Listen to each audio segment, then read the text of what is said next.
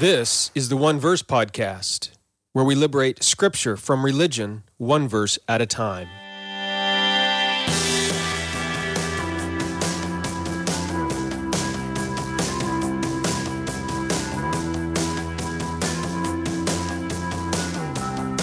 Welcome to the One Verse Podcast. I'm your teacher, Jeremy Myers. This is episode number 67, and we're looking at Jonah 1:4. The title of this episode is, Does God Send Storms? I thought it was interesting as I was preparing this podcast, Does God Send Storms?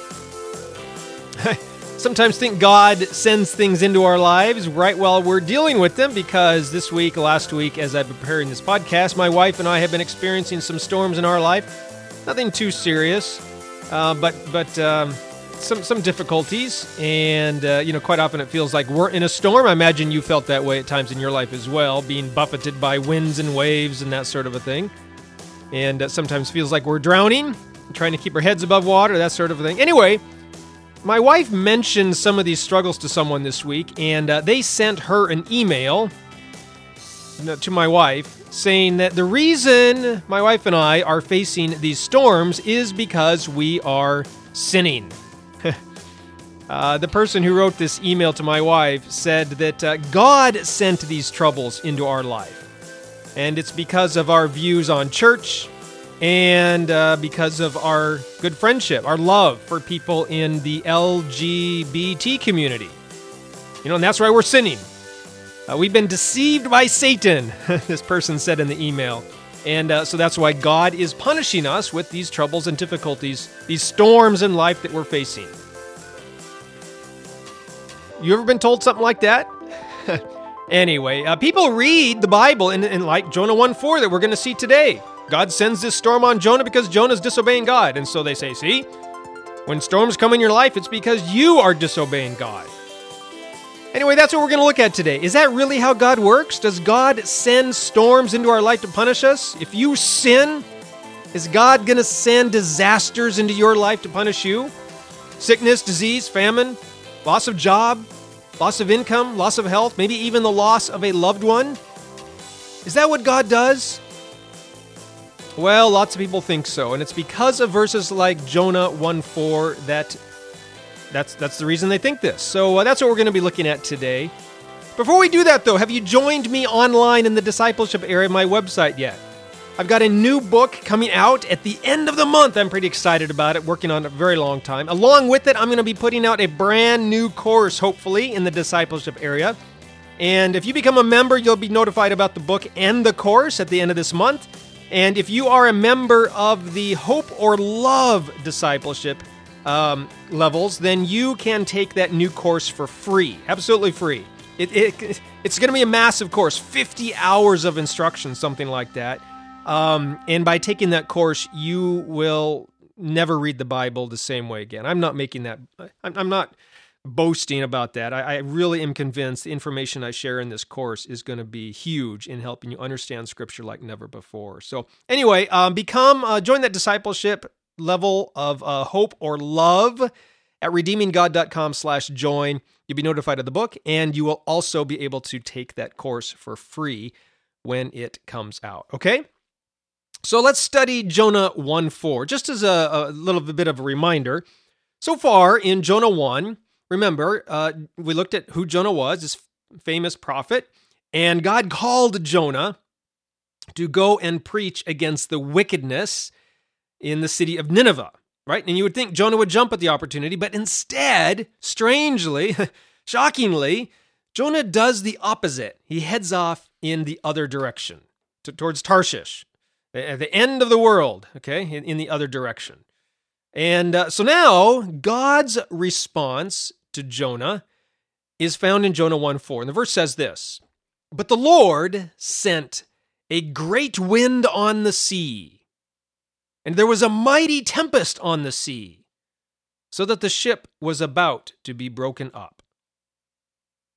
So much going on here. As I was actually studying this, it made me go back to our studies in Genesis about the chaos of the deep and the wind of God hovering over the surface of the deep, and just how the ancient Israelites thought about the chaos and Tehom, the deep, and just how it was the abode of chaos, all that. But I'm not going to deal with that too much. You can go and do some of that parallel study on your own. Maybe some of it will be brought up in later studies in Jonah. But initially, there doesn't seem to be a whole lot from this verse. God sent a storm upon one of his sinful people. So what? Right? That's how God acts against rebellion. We all know that. Everybody knows that to be true. So we read Jonah 1:4, and we shrug our shoulders. Yeah, nothing new to see here. Yeah, and we move on into 1:5.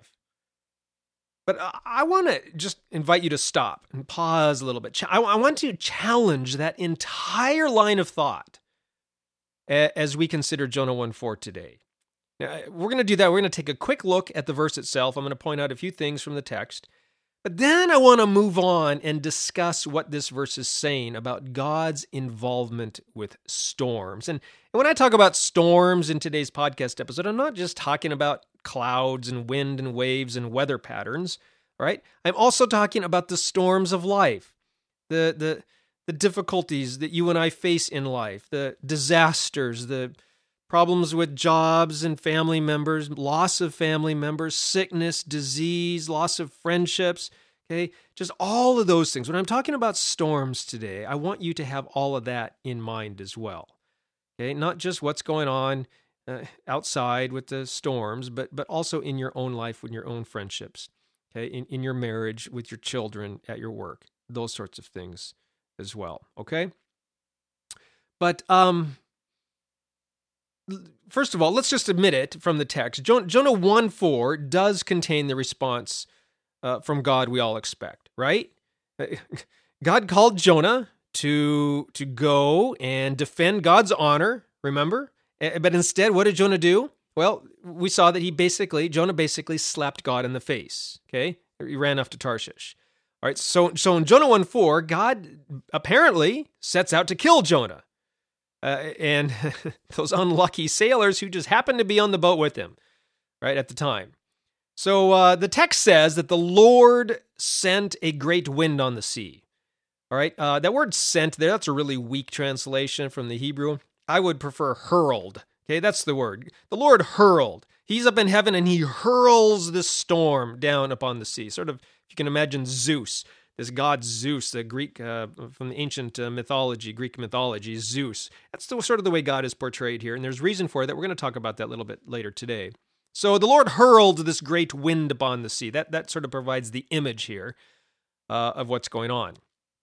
And most people at that time believed that, certain deities ruled over the land and other deities ruled over the sea, right? Other deities ruled over weather or crops or those sorts of things. Remember, we talked about some of that when we're looking at Genesis 1. God is shown here to sort of be in control of everything, all right? He's the God of all creation. And here it appears that this God of all creation has set out to destroy Jonah for his rebellion, for his insult to God's honor, for his shameful behavior, all right? And so next in the verse, we read that this great wind that God hurled upon the sea, it became or caused a mighty tempest, a great storm. All right, so this isn't some minor storm; it's a tempest, a violent burst of wind, a hurricane-level storm here. Huge waves, pelting rain. Okay, and we see here in a couple of verses, we're not going to look at them today, but this is such a great storm, these seasoned sailors are afraid for their lives, right? It's the biggest storm they've ever seen. In ancient times, by the way, storms were seen to be one of the primary ways that the gods disciplined people, especially sinners. You know, if someone's sin was so great, the gods would literally wait. This is in ancient myths and so on from other religions. The gods would literally wait until that person's on a boat or on a ship headed somewhere, and then they would send a storm to sink it, okay, along with all the other innocent people who were just unlucky enough to be on board. Now, the question is that the way God, the God of Israel, the God of Abraham, Isaac, and Jacob, is that the way he behaves also? Well, from here in verse 4, it looks like the answer might be yes. In fact, the storm is so great, there at the end of verse 4, it says that the ship was about to be broken up. The ship was about to break into pieces. In fact, the Hebrew is even a little more colorful as well. It almost, there's this creaking and groaning sound with the Hebrew words that are used. It's very poetic. And even the ship itself, the ship thought it was to be broken to pieces. So the ship is thinking, I'm not going to survive this. That's what the ship is almost personified here. The ship is thinking it's going to break up. That's sort of how the Hebrew reads. It's very poetic. The point, of course, if the ship thinks it's going to be broken up, then what are the people on the ship thinking? Well, as we're going to again read in the next verses, the sailors also think they're about to lose their lives. And then that raises the question, what about Jonah? And we see in other verses what Jonah thinks. Okay, he also thinks he's going to lose his life, but he doesn't seem to care. Anyway, all that we'll be looking at in verses 5, 6, 7, and following. Okay, that's it for verse 4, though. There's nothing else in verse 4. Big storm, big wind, big storm, and the ship thinks it's done for. Simple and straightforward. Let's move on, right? No, not right. You listened to last week's study on Jonah 1:3. I indicated right at the very end of that podcast that for me, Jonah 1:4 might be the most difficult verse in this entire book of Jonah. All right, for me personally, and that's because of the theology about God that is presented in this verse. For me, the biggest question in Jonah is this verse about whether or not God actually sends storms or sent this storm, this particular storm. Okay, and yes. You say, well, Jeremy, it says right there that God sent it. What's the question? Do you believe the Bible or don't you? Yes, I believe the Bible. Okay, I have a very nuanced view on inerrancy. Some people have accused me of saying I believe in inerrancy, but I don't. Okay, but I do. You just have to understand how I define that, and I believe what the Bible is revealing inerrantly may not be what other people who believe in inerrancy believe. You don't get confused. We'll talk about all this in future books. You'll have to read my books. I probably won't talk about it too much in a podcast. But the bottom line is I'm not. Lots of people look at this verse and they believe that God doesn't send storms, so they say, well, this is an error. I don't believe that. Okay, I don't believe. I'm unwilling to say the Bible contains errors. It starts too much of a slippery slope for me, picking and choosing what verses I want and don't want, that sort of a thing, okay? But I'm also unwilling to say that God behaves the way this verse seems to portray him, okay? Look, if you don't have a problem with God sending storms on people and destroying people's lives, especially sinners, or even the innocent people who just happen to be on board with the sinner, okay? These sailors, these poor sailors. Look, keep listening, and I'll explain why I do have a problem with it. And by the way, if you've been reading my blog for 5 or 6 years, you know that this particular issue has been one I've been struggling with for quite some time. In fact, 5 or 6 years ago, I set out to write a book on it. It's still not done. Although some of the books, like The Atonement of God and this book I've got coming out at the end of the month, are taken from ideas, from themes, even some passages, some chapters that I wrote for that book. Anyway, the big issue for me was these violent passages out of the Old Testament. What do they mean? What are they teaching us? Is God really behave this way? Like the flood account in Genesis 6, 7, and 8, or the 10 plagues in Exodus, or the drowning of the Egyptian army in the Red Sea, these sorts of things, right? It's not an issue, by the way, of power. I believe God is powerful enough, omnipotent enough to send storms like this. That's not the issue at all. Okay? The issue, for me, is whether or not God sends storms that kill people, right? And it's not just storms either. Again, floods, famines, diseases, wars, right? Heart attacks, all of these sorts of things. Or takes people's jobs, right? Here in the text, we don't see God actually killing anybody, but in the following verses, we see the sailors throw their cargo overboard, so he's ruining their jobs. Does God do these things? And if he does them then, does he do them now to your life and my life? The troubles my wife and I are facing right now, did God send them upon us? Anyway, my problem, you say, well, what's the problem, Jeremy? Do you believe God can do these things or can't he? Yes, I believe he can. The question is, does he? And here's why I think that maybe God doesn't, okay? My problem with this verse and other verses like it in the Old Testament, my problem comes from Jesus. If you've been listening to this podcast for a while, reading my blog for a while, read any of my books, especially my book, The Atonement of God, you know that I try to allow Jesus to be my guide for how I read and interpret Scripture. Jesus is the lens through which I read the Bible. A lot of people talk about reading the Bible with rose-colored glasses. I read the Bible with Jesus-colored glasses, okay? In my book, The Atonement of God, I called it the crucivision lens, okay, based on the crucifixion of Jesus. Everything I read in the Bible, I read through the crucifixion of Jesus. Christ and him crucified, Paul says. Okay, I try to do the same thing. I allow the crucifixion of Jesus and even the entire life and ministry of Jesus to guide me in my understanding of Scripture, of myself, of life, and especially of God. Okay, so when it comes to passages like the flood, here in Genesis 6, you know, I step back and I say, okay, here in Genesis 6, God is apparently portrayed as drowning millions and millions of people. Is this something I can imagine Jesus ever doing? And in the case of the flood, the answer is no. I can't imagine Jesus ever doing this. Drowning millions of people, not just the people, you know, the men, the women, the children. Drowning millions of children. Not just them, but the animals as well. Is this something Jesus would do? No, Jesus loved sinners. He forgave sinners. He dined with sinners, ate with sinners. He doesn't drown them. He dies for them.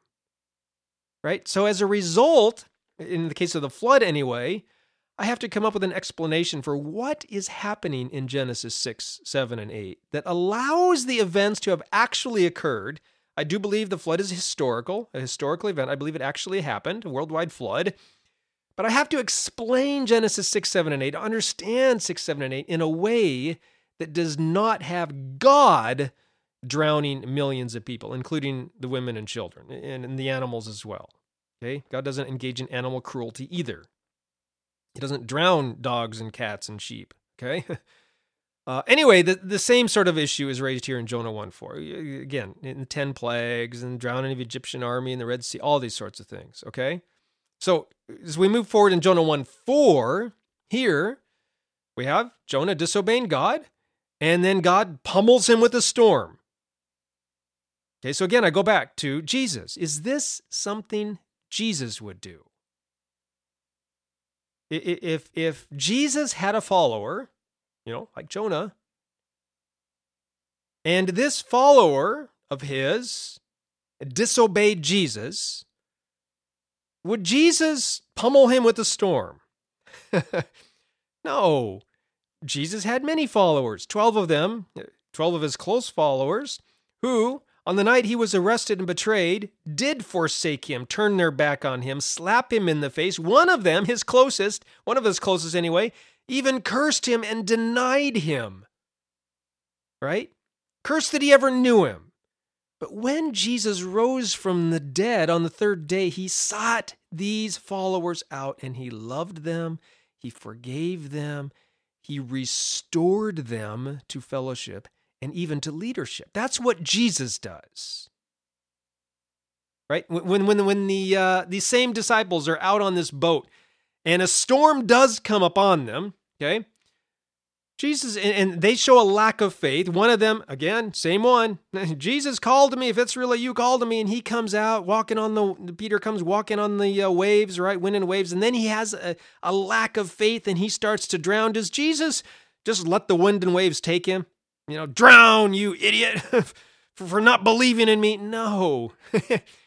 He rescues Peter first, and then he calms the storm. It's a teaching lesson for sure, teaching moment. But Jesus doesn't let him drown. He doesn't make the storm worse because of their lack of faith. He calms the storm. And again, we could even go to these poor sailors on the boat here in Jonah 1. What about them? They're just doing their job. They're not doing anything wrong. And then Jonah gets on the boat, and because God is out to get Jonah, these innocent bystanders, they also are going to lose their lives?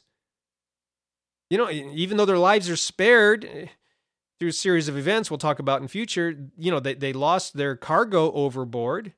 Remember last week we saw from 1 Kings that Solomon traded with Tarshish during his reign. It was a 3-year round trip. So these sailors are potentially losing 3 years' worth of income when they throw their cargo overboard. Okay, what they're going to take to Tarshish to trade, and then when they get there, they will trade other stuff and bring it back to sell. So if they're throwing their cargo overboard, they don't have anything now to take to Tarshish to sell, and therefore they can't buy anything to bring back. Is this fair to them? Is this fair to their wives and children who are depending on that income? And can you imagine Jesus doing this? No. When he sees the multitudes who are hungry and weary and tired and thirsty, he has compassion upon them and he feeds them. I just cannot imagine doing any of this stuff that we see here in some of these opening verses in Jonah chapter 1. And so if Jesus shows us what God is like, Jesus says, if you've seen me, you've seen the Father, right? And Jesus never does these sorts of things that we read here in Jonah 1, then logically, theologically, God doesn't do these things either. All right? If God does these things, but Jesus does not, then Jesus is not the full revelation of God. So you have to ask yourself, does Jesus fully reveal God to us or not? All right? When Jesus says, if you've seen me, you've seen the Father, was Jesus telling the truth or not? That's the question. Is Jesus hiding some dark side of God, right? That only shows up in the Old Testament, but not in the Gospels? Paul writes this in Colossians 1. He says Jesus is the image of the invisible God. Well, do you believe that or not? Is Paul correct? Is Paul writing the truth there? The author of Hebrews says that Jesus is the exact representation of God. Well, is that a lie? Oh, but we have to believe the Old Testament. Yeah, I agree. But we have to believe it through the lens of Jesus. Jesus shows us what God is like. And if we read certain passages in the Old Testament, and we cannot see Jesus doing this, acting this way, believing, speaking this way, then we either have to believe what Jesus and Paul and the author of Hebrews say and read those Old Testament passages differently, or we have to deny what Jesus himself says and Paul and the author of Hebrews and just say, well, the Old Testament says it, so I believe it. For me, I take that first route. I choose to side with Jesus and Paul and the author of Hebrews and then read those Old Testament passages in a different way. Not saying they're wrong, not saying they're errors, but read them differently. Read them through the lens of Jesus Christ. Anyway, I write some more about this in my book, The Atonement of God. But so what does all this have to do? We're rapidly running out of time here. What does all this have to do with Jonah 1:4? How can we read Jonah 1:4 through the lens of Jesus Christ? How can we read Jonah 1:4 so that what this verse says, God sends a storm, so that it's still true, but also so that it can look like Jesus? Whew, tall order, right? Just so you know, while I am preparing these podcasts on Jonah, I am also writing a full-length commentary on the book of Jonah. So hopefully by the time we're done with the podcast, the written commentary on Jonah will also be done. And that's the goal anyway. And that commentary will contain a lot more detailed explanation than what I'm going to give to you in the next 5 minutes or so as we close out this podcast episode, okay? So all that in mind, if my answer here doesn't satisfy you, just know there will be more in the commentary that will be coming. hopefully by the time we're done with our study on Jonah. Okay, so basically what it comes down to, my understanding of Jonah 1:4 is my view overall on the entire book of Jonah. And again, you don't know my view on the entire book of Jonah because we're just in verse 4, okay? So what I'm saying here also will become much more clear as we work our way through the text. And I don't want to ruin it all for you, okay? I'm not going to give away the book, but basically, I want you to understand what's going on here in the book of Jonah is that God is taking Jonah on a journey. Now you might say, yeah, he wanted him to go to Nineveh, but instead Jonah's going to Tarshish. But we all know that Jonah ends up in Nineveh. So that's the journey. No, I'm not talking about a geographical journey here, okay? To God taking Jonah to Nineveh. No, I'm not talking about that at all. God is taking Jonah on a journey, but it is a journey into Jonah's heart. Maybe even a journey into God's heart, okay? But even that is not the journey in the book of Jonah. The journey is the journey that God is taking you and me on, okay? When God takes Jonah on this journey, as readers of this story, you and I get to go along on the journey with Jonah. We'll see all this when we get to Jonah chapter 4, but there's a lot of ground to cover in the rest of Jonah 1 and 2 and 3, okay? But as God is taking Jonah on a journey, and since you and I are reading and studying this text, we are along for the ride. And we're going to see as we go along that Jonah himself is further along the road than most other people are, okay? Further along, Jonah is light years ahead in his journey with God than you might be, than I might be. He's definitely light years ahead in his journey with God than most Christians today are, okay? I will be talking about that in future chapters. Jonah knows some things about God that few people in his day, and especially few people in our day, understand, okay? And you and I will learn what Jonah knows about God later in this book. We won't learn it until Jonah chapter 4. But in order to know what Jonah knows, in order to learn what Jonah learns or Jonah knows, we need to be invited along on the journey ourselves. Okay, again, this is a journey we're taking with Jonah, and we need to get some of these basic truths out of the way. We need to learn what Jonah knows, and we have to start here. We have some catching up to do. That's my point. Jonah's view of God is light years ahead of what people in his day or people in our day believed about God. Okay, but we've got some catching up to do. So where are we today? And we're starting here in Jonah chapter 1. This is the opening steps of our journey. The opening verses of Jonah 1 pretty much lay out where most people are at in their view of God. Okay, most people believe what I've been stating all along in the podcast today. Most people believe, okay, both then and now, most people believe God wants to destroy wicked sinners. All right, so that's where this story begins, with the view of God that fits what most people believe. Right? In fact, it was the view presented, sort of, in Jonah 1:2. God sees his wickedness in Nineveh and says, go preach against it. Right? And the normal person reading that would say, oh, well, that means God wants to destroy Nineveh.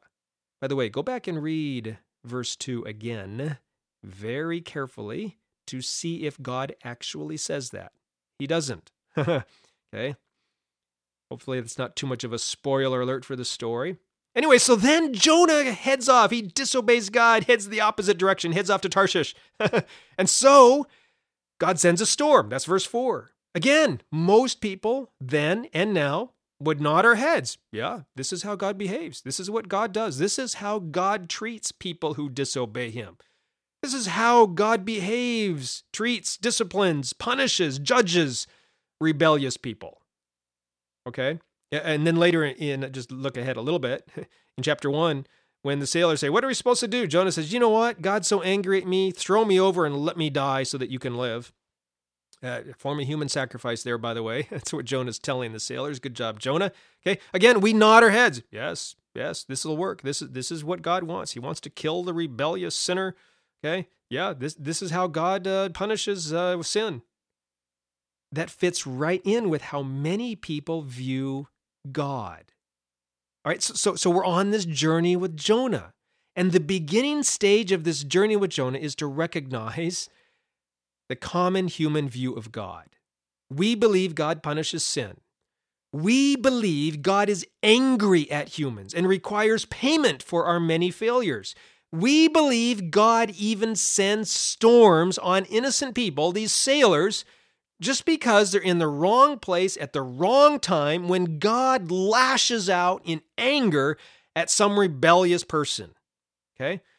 God is seeking to punish Jonah for his sin, and those poor sailors just happened to be around when it happened. And we believe, well, God is God, and he can do what he wants. And besides that, no person is actually innocent. These sailors were pagan, idol-worshiping people, and so they weren't actually innocent. And so when God punishes Jonah, well, the sailors just happened to get in the way, but, be around. But, oh, well, they were sinners also. So God is righteous and holy. And, God can treat humans like pawns in the chessboard of life because God is our creator and he can do what he wants. And who are we to question, who are we to talk back to God?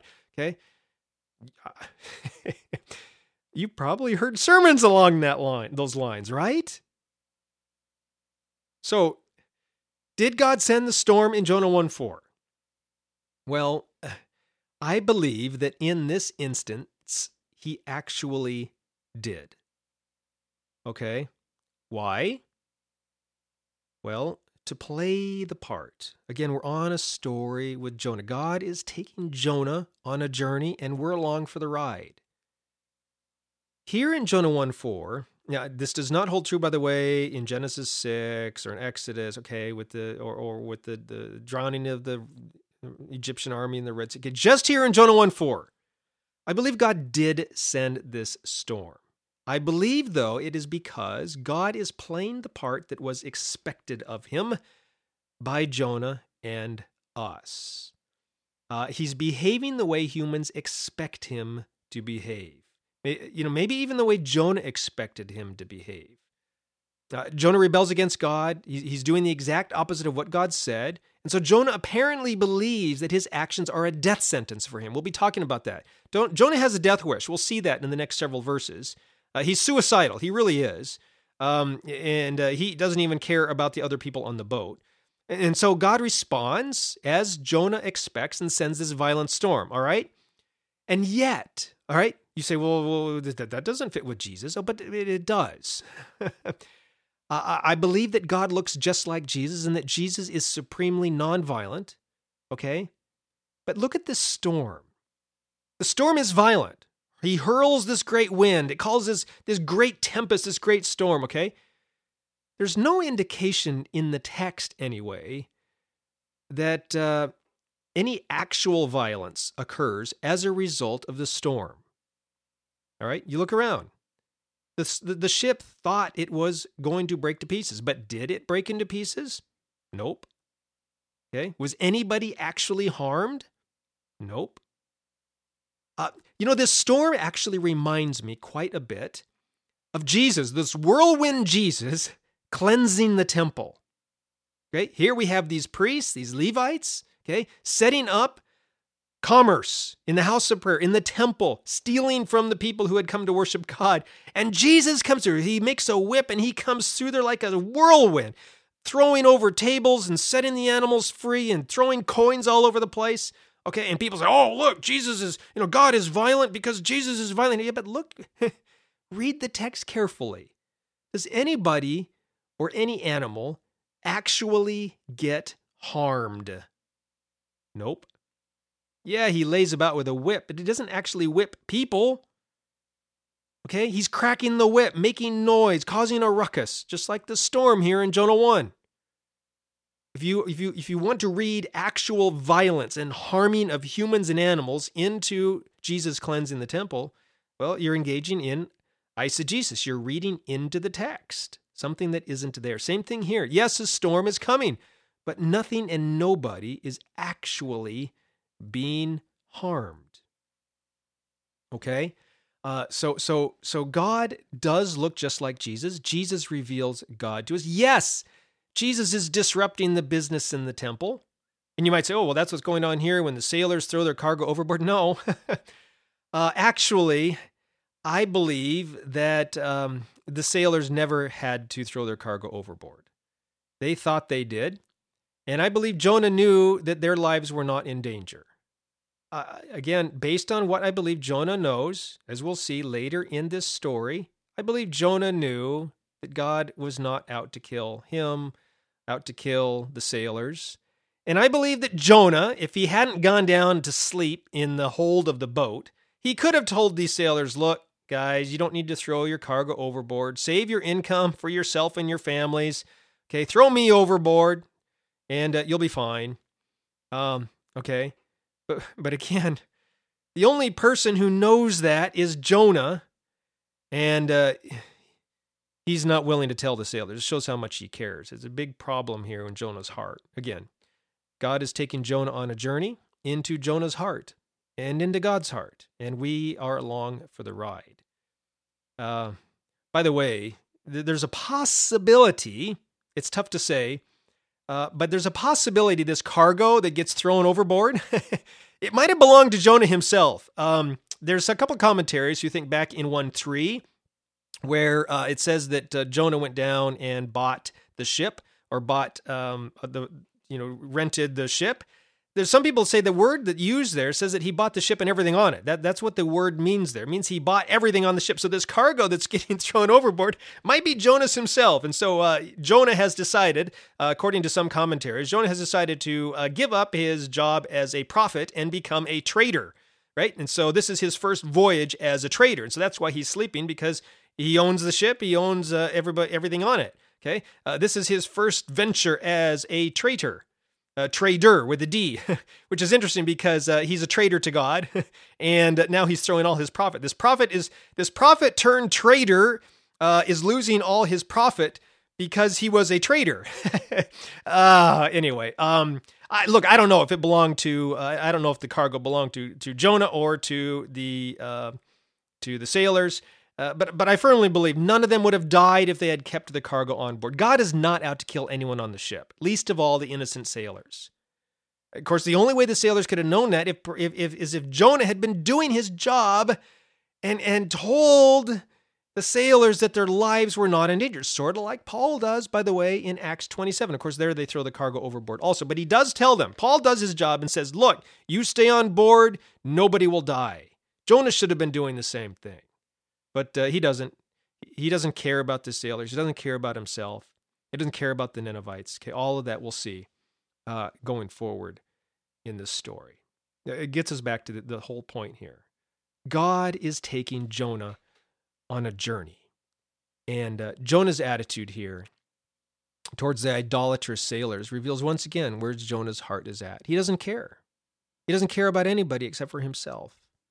We're going to see a lot of that going forward, but the point for here, for today, from Jonah 1:4 is, does God send storms? Well, look, he might. He definitely can. He's powerful enough. But when he does, if he does, he's wise enough to do it in a way that disciplines. God doesn't punish. I want you to understand that God does not punish. Sin that carries its own punishment with it. So when bad things come and happen in your life, do those things come from God? Well, look, I'm not wise enough or smart enough to say always they do not come from God. They never, I'm not going to say that. Okay? Maybe God is disciplining my wife and I for something. I do not know. But neither does this person who sent the email to us. Nobody knows. There's too many variables, too many factors to consider. One thing we do know, however, is that God always looks like Jesus. That Jesus fully reveals God to us.